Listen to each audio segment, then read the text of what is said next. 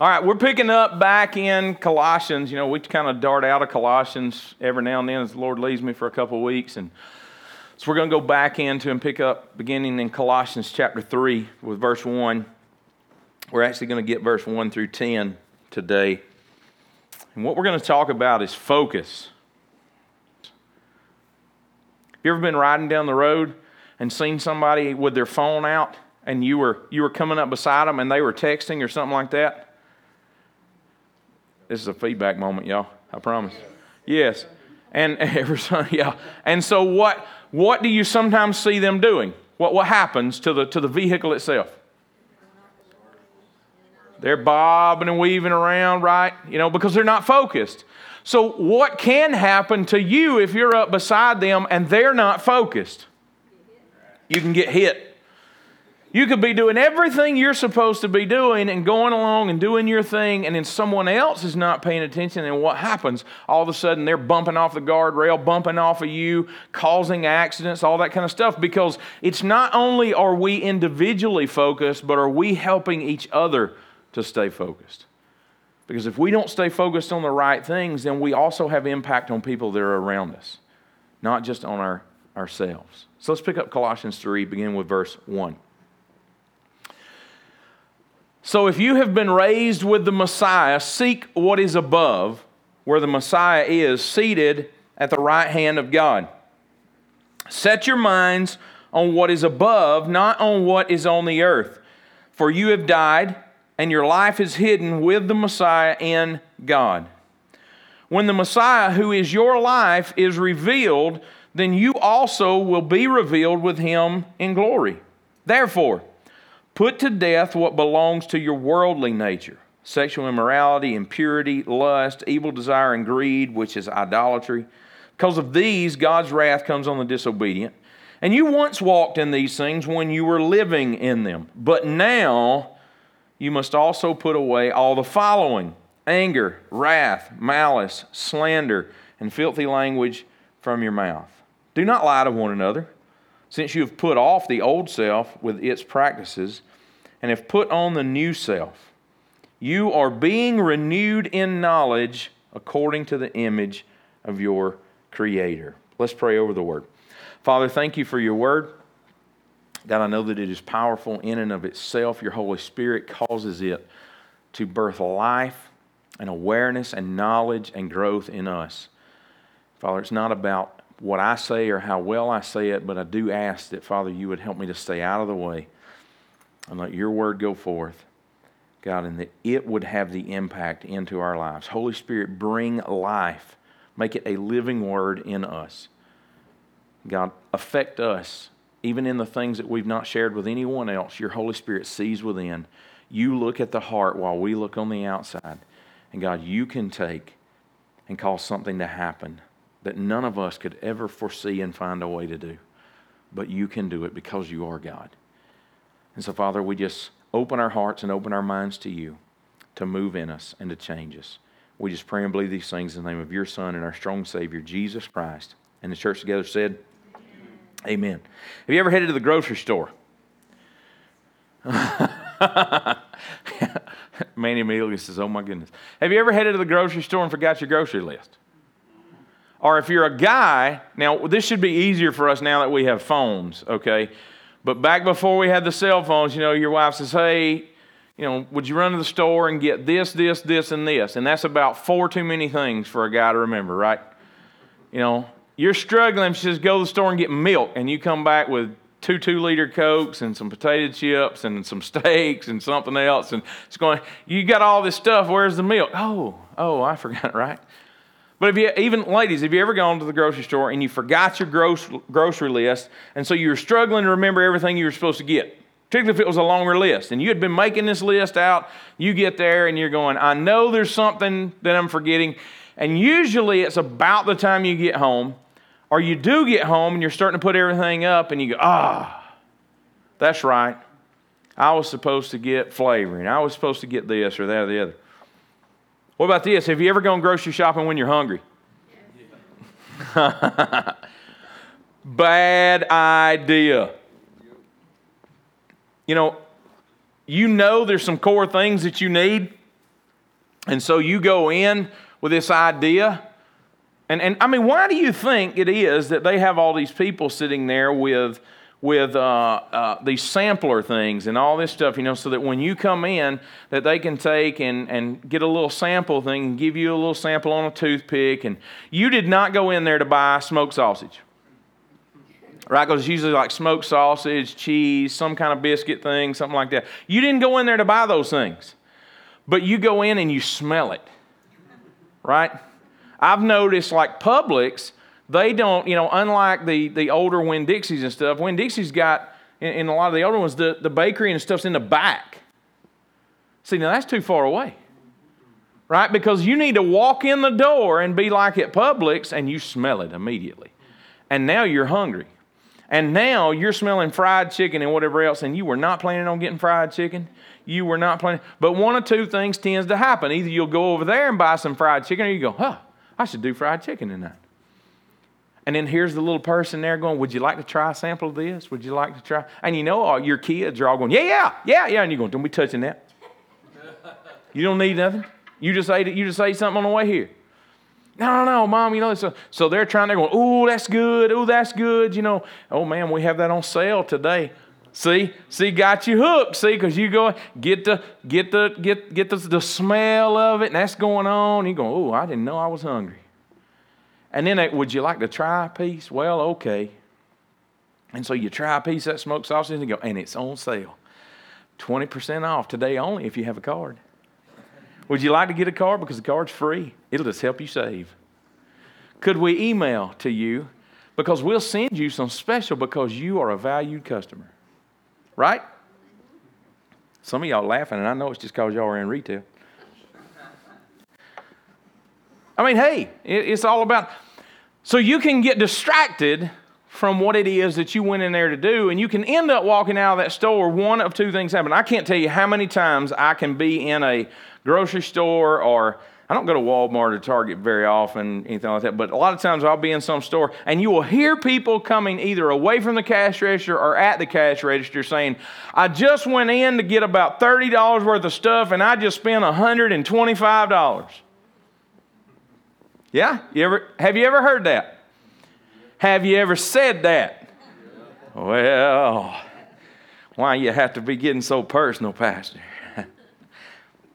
Look, it's easy to get distracted, and a lot of times then you'll just purchase stuff on impulse because everything starts making you feel like you need that, and I got to have it, and I'm hungry, and you didn't plan on cooking that. That wasn't what you were planning on doing, or else you had thought about, I'm going to go in and I'm going to shop for something, but I'm really not shopping. I'm just looking.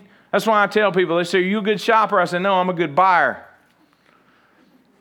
I don't when to shop. There's no sense in going to look at stuff I can't buy today. I'm sorry.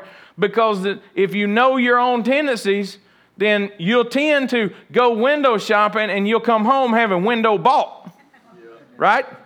I thought you were just going to look. Yeah, but I bought it. It was on sale. Yeah, but we said we weren't going to spend that money till like next month. Yeah, but we saved 10%. On that new credit card that I got from them. Well, see, our spiritual lives are like that sometimes, though. We get to go in our lives, we forget the things that we should remember, usually because there's some external influence. There's something that comes along that distracts us. It gets our attention, some of our senses drawn away, and so in the moment, we forget to do and be what God has really called us to do and what God has called us to be. And that's kind of what Paul is talking about here. If we backed up and we looked at the end of Colossians chapter 2, because we always got to keep in mind, I remind us all along that we later on took these letters that were written to churches and divided them up into chapters and verses and things like that. This is just a long letter that was written. And so we separate and we start with chapter 3 and we kind of forget what was the context coming up to it. What had Paul just said? And so we'll read this statement and it kind of means one thing, but when we back up and we see what he was talking about at the end of chapter 2, because this was just a continued thought for him. At the end of chapter 2, he was addressing that there were several external methods of achieving, if you will, a holiness and a godliness on our own. And he talked about a couple of things. He talked about not letting people judge you in food and drink. He talked about aesthetic practices. In other words, things that you did on the outside that let people see and make you think that you were becoming holy. He talked about folks that got hung up about visionary realms. They had this visionary realm that they could go to and get inspired and get information and all that stuff. And he actually said they think they're spiritual, but they're really not. He went on to talk about, at the very end of chapter 2, about the regulations that people would do that resulted even in severe bodily treatment. They would try to deny themselves certain things. And he says, those things have an appearance of wisdom, but yet they're useless. They're useless in curbing self-indulgence. We talked about that then, but I just want to remind us of that because we so often will tell ourselves, I just need to cut this out. I just need to stop this. I just need to do that. So we go into this big thing. I was having a conversation last night with my night shift guys, or I'm sorry, Friday night with my night shift guys. And one of the crews, we were sitting there talking about weight loss. And I was telling them about having, lost 60 some odd pounds since last August. And they were like, man, how are you doing it? And I told them, I said, hey, I have to be a teetotaler. I'm one of those folks, I haven't had, cake or pie or anything like that since last June. And I haven't had anything but water to drink, since then. And they're like, man, I can't just stop like that. And I said, well, here's my problem is, it's easier for me to tell somebody, and it's more meaningful for me to tell somebody, hey, I've not done this for a year, than it is to go, hey, I haven't done this in 2 days. Because then 2 days is easy to make up. I could go ahead and eat some cheesecake right now because it'd be good, I think about it sometimes. I just want y'all to know. Other people, now some of y'all may struggle with some stuff you see on TV or whatever else, and guys, you know what I'm talking about. But look, they throw a piece of cheesecake on TV, and I'm like, I even get that look. I'm just looking at that cheesecake like, hey, girl, you're a good-looking cheesecake. Strawberries dripping off of you. Good-looking cheesecake. Sometimes truth's just painful, isn't it? It's just. I know. It's all. Think about some steak and fried chicken, and then finishes off with some cheesecake. We get hooked on, and we've told ourselves, when it comes to discipline, that's the answer, even in our spiritual lives, is that I just need to find ways to just stop some things. And Paul says that's what you've been trying to do. You've been focused on that being the answer. Now, if you read enough of the Word, then you'll go, but I don't understand, Pastor, because the Bible also says, Christ says, if you want to be my disciple, then you need to deny yourself and take up your cross daily and follow me. So how does that work? If you're saying that Paul says at the end of Colossians 2 that doing these things of self-denial is not of benefit in curbing self-indulgence, but yet Christ says you need to deny yourself, take up your cross, and follow me. There are many actions that are okay if they come from the right place. All right, it's what's the motive and in what strength do you believe you're doing it? Okay, because absolutely, if you walked out of this door, it would be foolish in a sense for us to say, well, God, if you don't want me to go and just get drunk as a skunk, then make the beer disappear. Or God, if you don't want me to go out here and, smoke a blunt, then...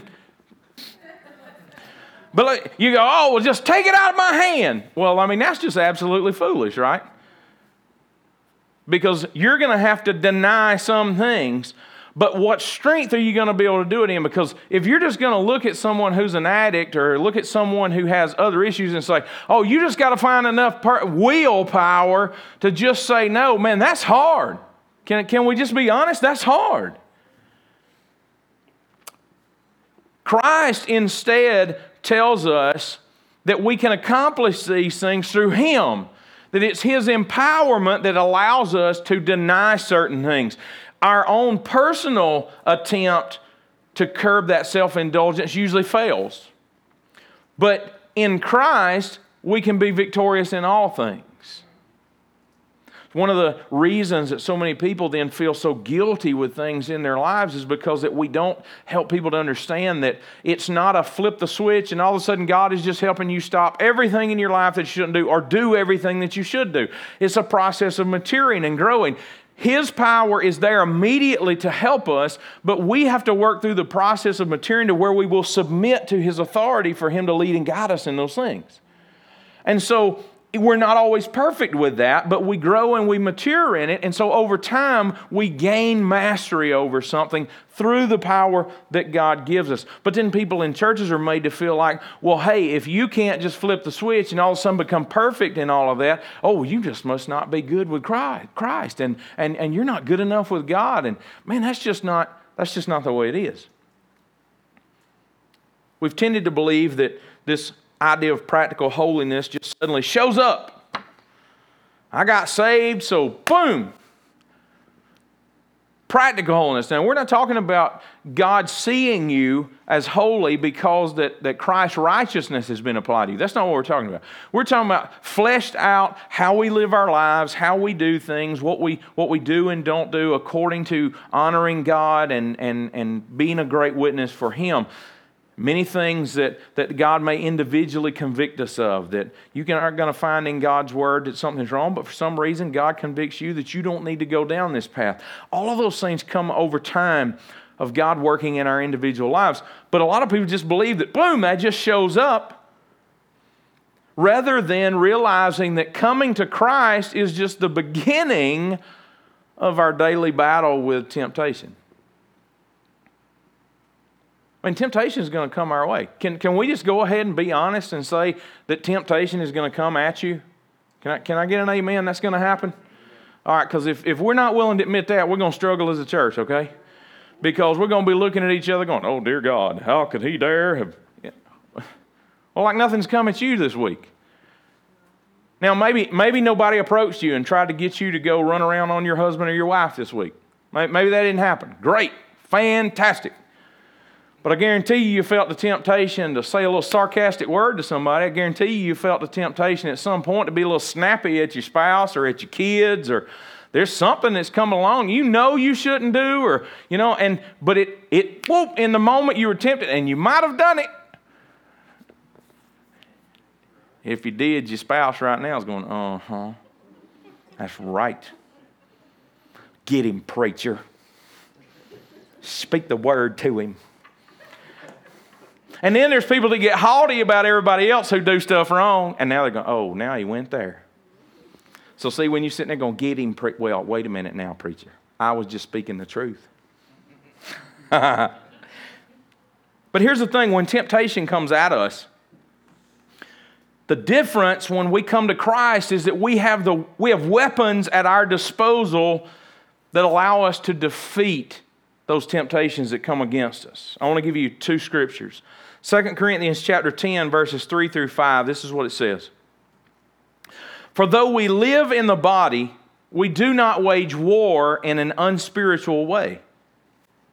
We're going to talk about that thought here in just a moment. But since the weapons of our warfare are not worldly, but are powerful through God for the demolition of strongholds, we demolish arguments and every high-minded thing that is raised up against the knowledge of God, taking every thought captive to obey Christ.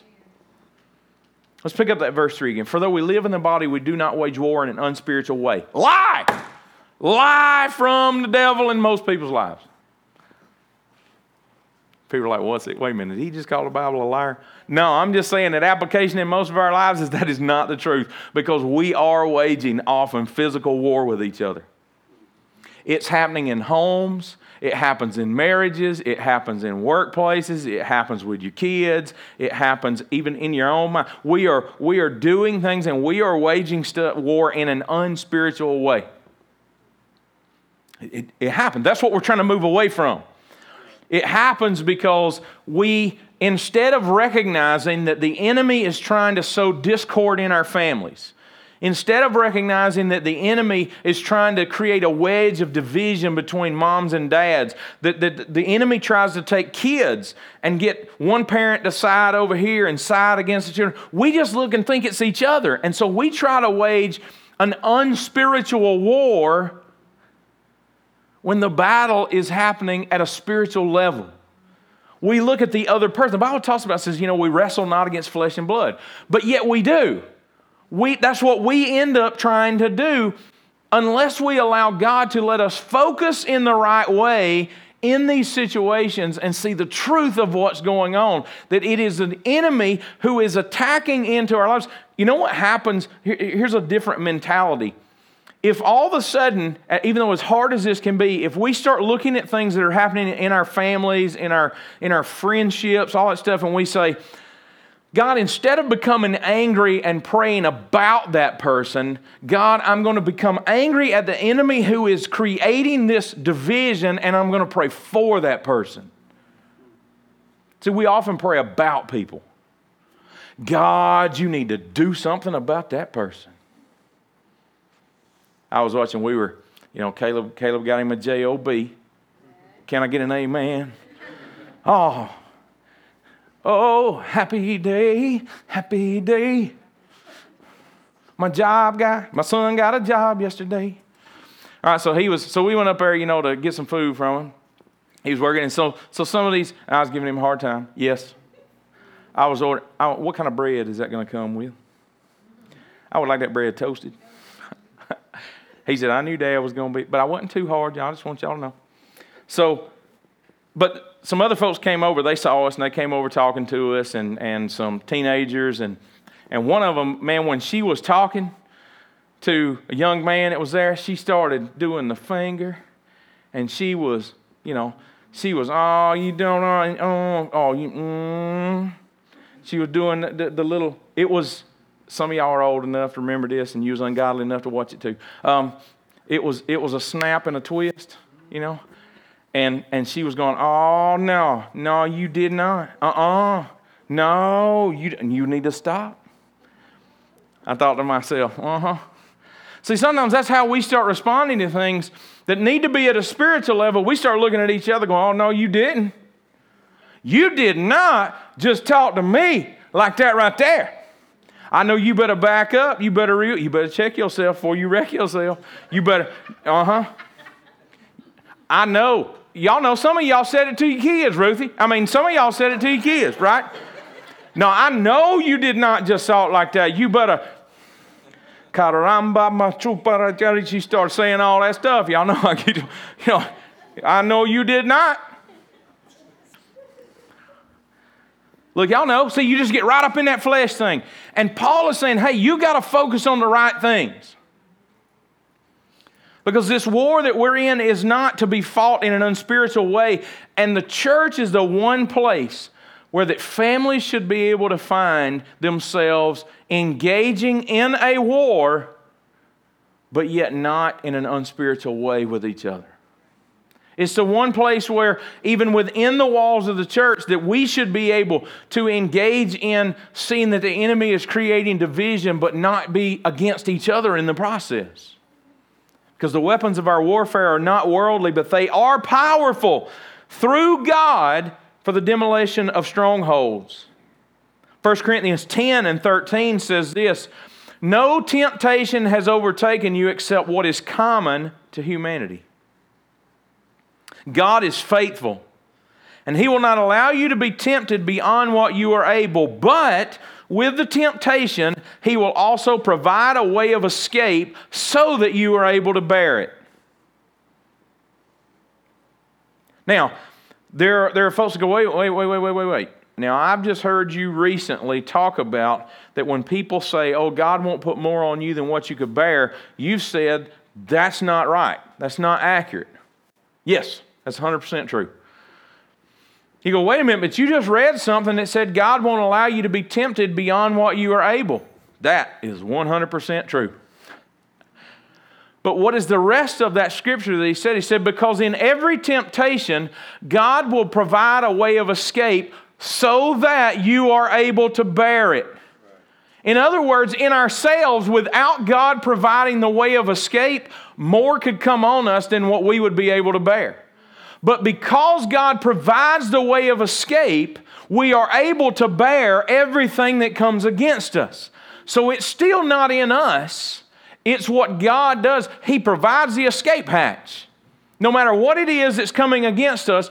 And so you see people going through things in life that are not followers of Christ, or even people who will not receive what God is giving in a way of escape, and they struggle through things, and it overwhelms, and it just presses them down. And yet then you see other people go through something, and they rely on Christ, and even though it's difficult and it's hard and it's even crushing, but yet God sustains them. What His Word says here is, quite simply, God will not put more on you than what you are able from a temptation standpoint to bear. But the reason that you can bear it is because He provides the way of escape. It's not because you're so strong. To me, that's a relief. Because if we're honest with ourselves, we will look at things in our life and recognize when we know we're not strong. We try to put on a brave face. We want other people to see that, and because we think nobody wants to hear about our issue. Nobody wants to hear about what's going on. And oftentimes it's true. Sometimes we don't act like the body of Christ toward each other and bear one another's burdens and so fulfill the law of Christ. Sometimes we don't do that stuff. We're supposed to. It's what God has called us to do. It's how He has made us to be a body together. But sometimes we struggle with that. And so when we see that, then we refrain from sharing and from communicating those things. And so we're over here just being crushed.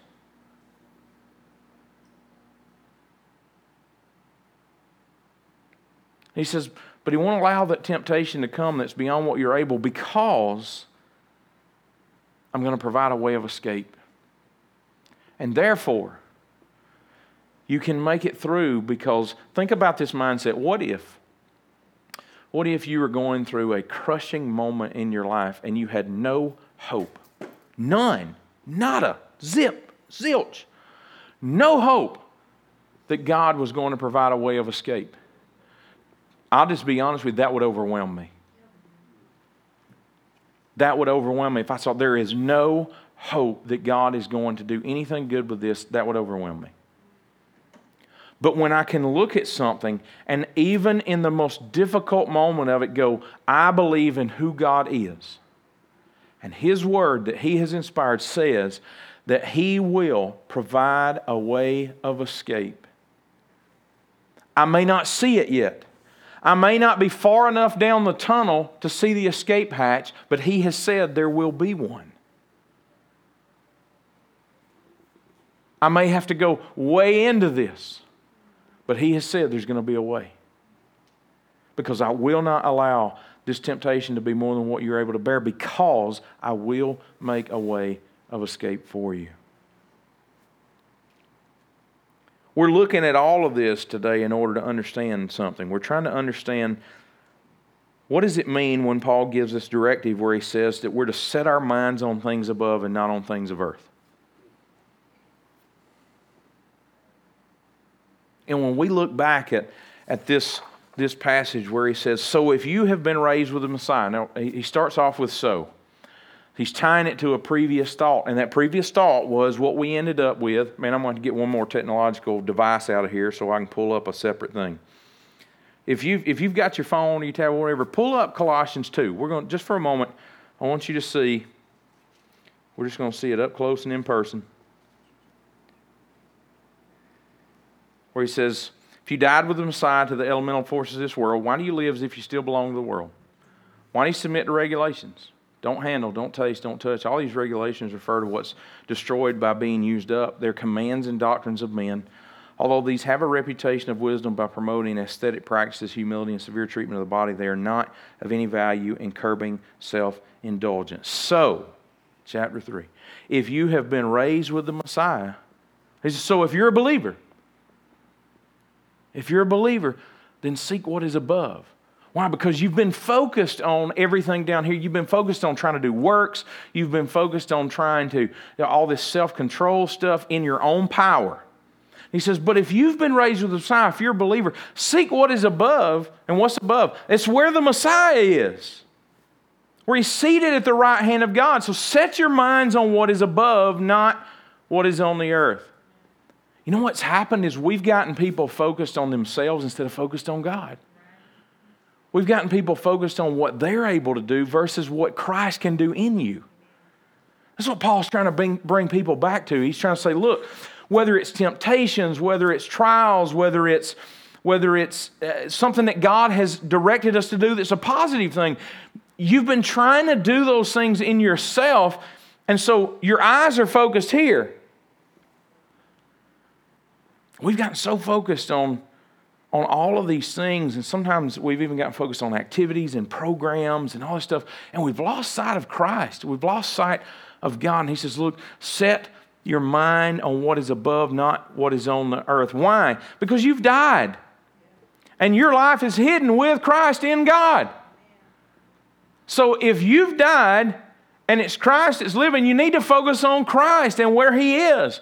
And He's not down here trying to figure out how you're going to be able to do this or do that. He's already given you the power to do these things. He just wants to operate that in your lives. And if we get focused on something other than the source, things get blurry and all of a sudden life is so intensely difficult.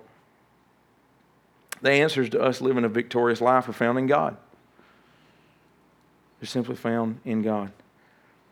Armed with this knowledge of who we really are in Christ. You have died. Your life is hidden with the Messiah in God. And when the Messiah, who is your life, is revealed, then you also will be revealed with Him in glory. Therefore, put to death what belongs to your worldly nature. See, because that's your old nature. Because you died with Christ. So He says, why are you letting those things pop up and convince you they have to be existing in your life? Why are you letting these things pop up, these ideas of sexual immorality, impurity, lust, evil desire, and greed, which is idolatry? He says, why are you letting them have control in your life? Because those are your old nature, and you died with Christ. You're not that person anymore. So that's why you got to get your mind off of these things down here and get your mind on Christ. Set your mind on things that are above, not on the things that are down here. Because we've got to... Lance was actually sharing last Sunday night. He made a statement. He said, I just think we're not seeing ourselves the way God sees us. That God sees us in Christ. God sees that we have been crucified with Christ. Nevertheless, it's not I that lives, but it's Christ that lives in me. And so we're convinced that we're these terrible people and that we're these, and God is going, but I look at you and I see the righteousness of my Son Jesus Christ that's been applied to your life. And then Satan comes and says, oh, but you used to be this and you used to do like this and you know you make mistakes and you know you do all these things. It's kind of been his tactic forever, right? Because, you know, when you've got the woman who's weeping and washing Jesus' feet with her tears, what do the people around them say? Oh, if you knew what kind of woman she is, you wouldn't be letting her touch you. And he said, I know. I know what kind of person she is. So he saw her from God's perspective. They kept wanting to see her from what she'd always been. God kept seeing her for what He had already made her. She was repentant. She was thankful. She was pouring out her heart, and God was seeing that. See, when we get our eyes set on things that are on the earth instead of our eyes set on things that are above, we just see things differently. We see things wrongly. We get a myopic focus. When we see who we really are in Christ, and we see that He said He's already given us weapons that are powerful to the demolition of strongholds and for demolishing arguments and taking down every high-minded thing that raises itself against the knowledge of God, then we start to realize I can live a victorious life through Christ. On my own, I may struggle with that, but through Christ, these things can be accomplished. This stuff used to characterize us. I mean, we see what he says. He says, not only Should you put away all of those things, the sexual immorality, impurity, lust, evil desire, and greed, and all that? It says, but you also need to put away these other things: anger, wrath, malice, slander, and filthy language from your mouth. Don't lie to one another. Why? Since you have put off the old self with its practices.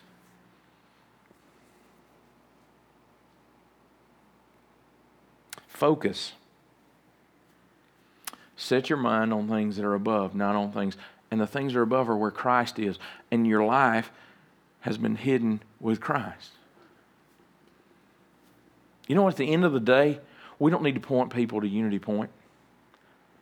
We don't need to point people toward any particular thing. There may be things that can help, and there may be things that, it's a great fellowship and all that stuff. But ultimately, if we're pointing people to us and not to Christ, we are doing the greatest disservice to our community that could ever happen. We need to point people to the source of strength and help that can get them through life's challenges, and that is not Unity Point. We can come alongside you, and I pray to God that we always do, and that we always have it in our heart to be the shoulder and to do what God's Word says in bearing one another's burdens and fulfilling the law of Christ. All of those things, that is great. But man, any social group out here can, in a sense, can do some form of coming alongside you or whatever. But if we will point people to Christ, the one who can deliver, the one who can heal, the one who can restore, the one who can make a way where there seems to be no way.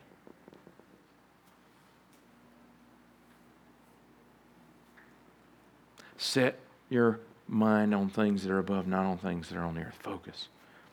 To close, I want to illustrate this. You guys, most of you guys know I like photography, and I got some semi-decent equipment stuff to do, photography sessions and things like that.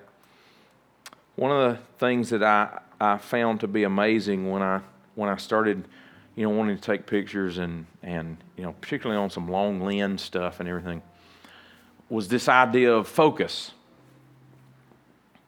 I thought it was intriguing.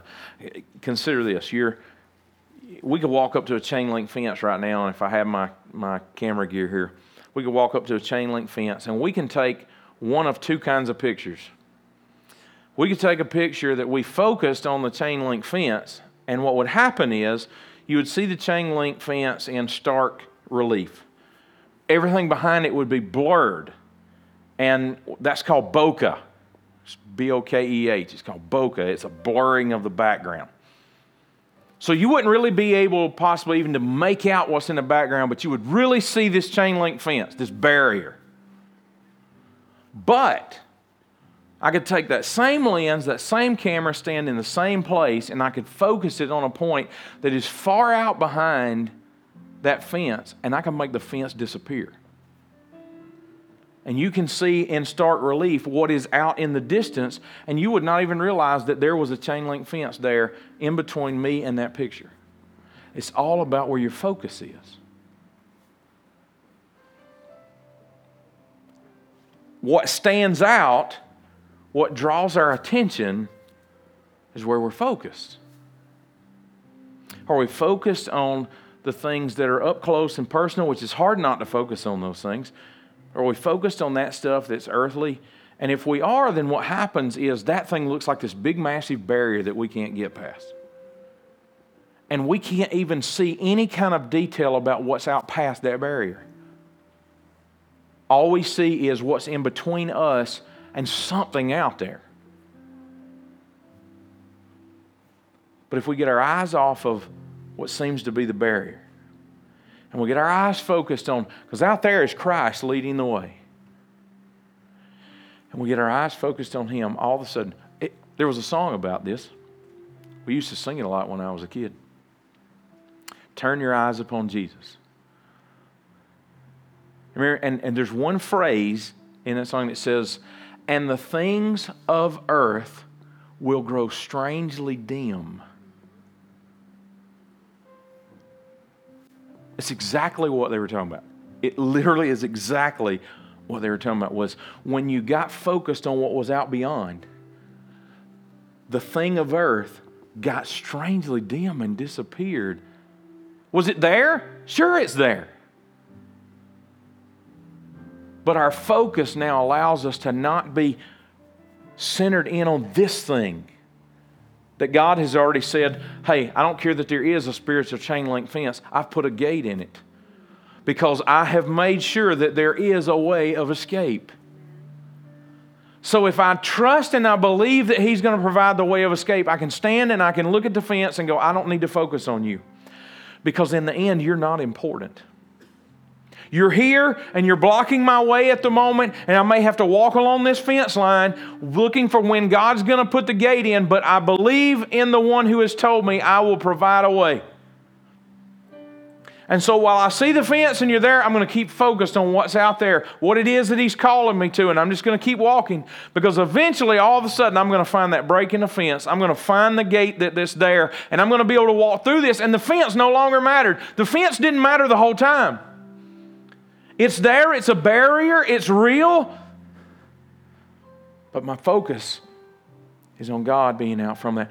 Set your eyes not on things that are on this earth, on things that are above, because that is where Christ is. The one in whom your life is hidden and who lives inside of you and who wants to provide the way. So today, where are you focused? Is your life focused on trying to perform? Is your life focused on trying to garner God's favor? Are you convinced it's up to you to find a way to fight past temptation? Or is your life focused on the fact that you are a child of God, already risen with Jesus Christ, already equipped with the weapons that demolish strongholds, already able to overcome them because God has made a way of escape?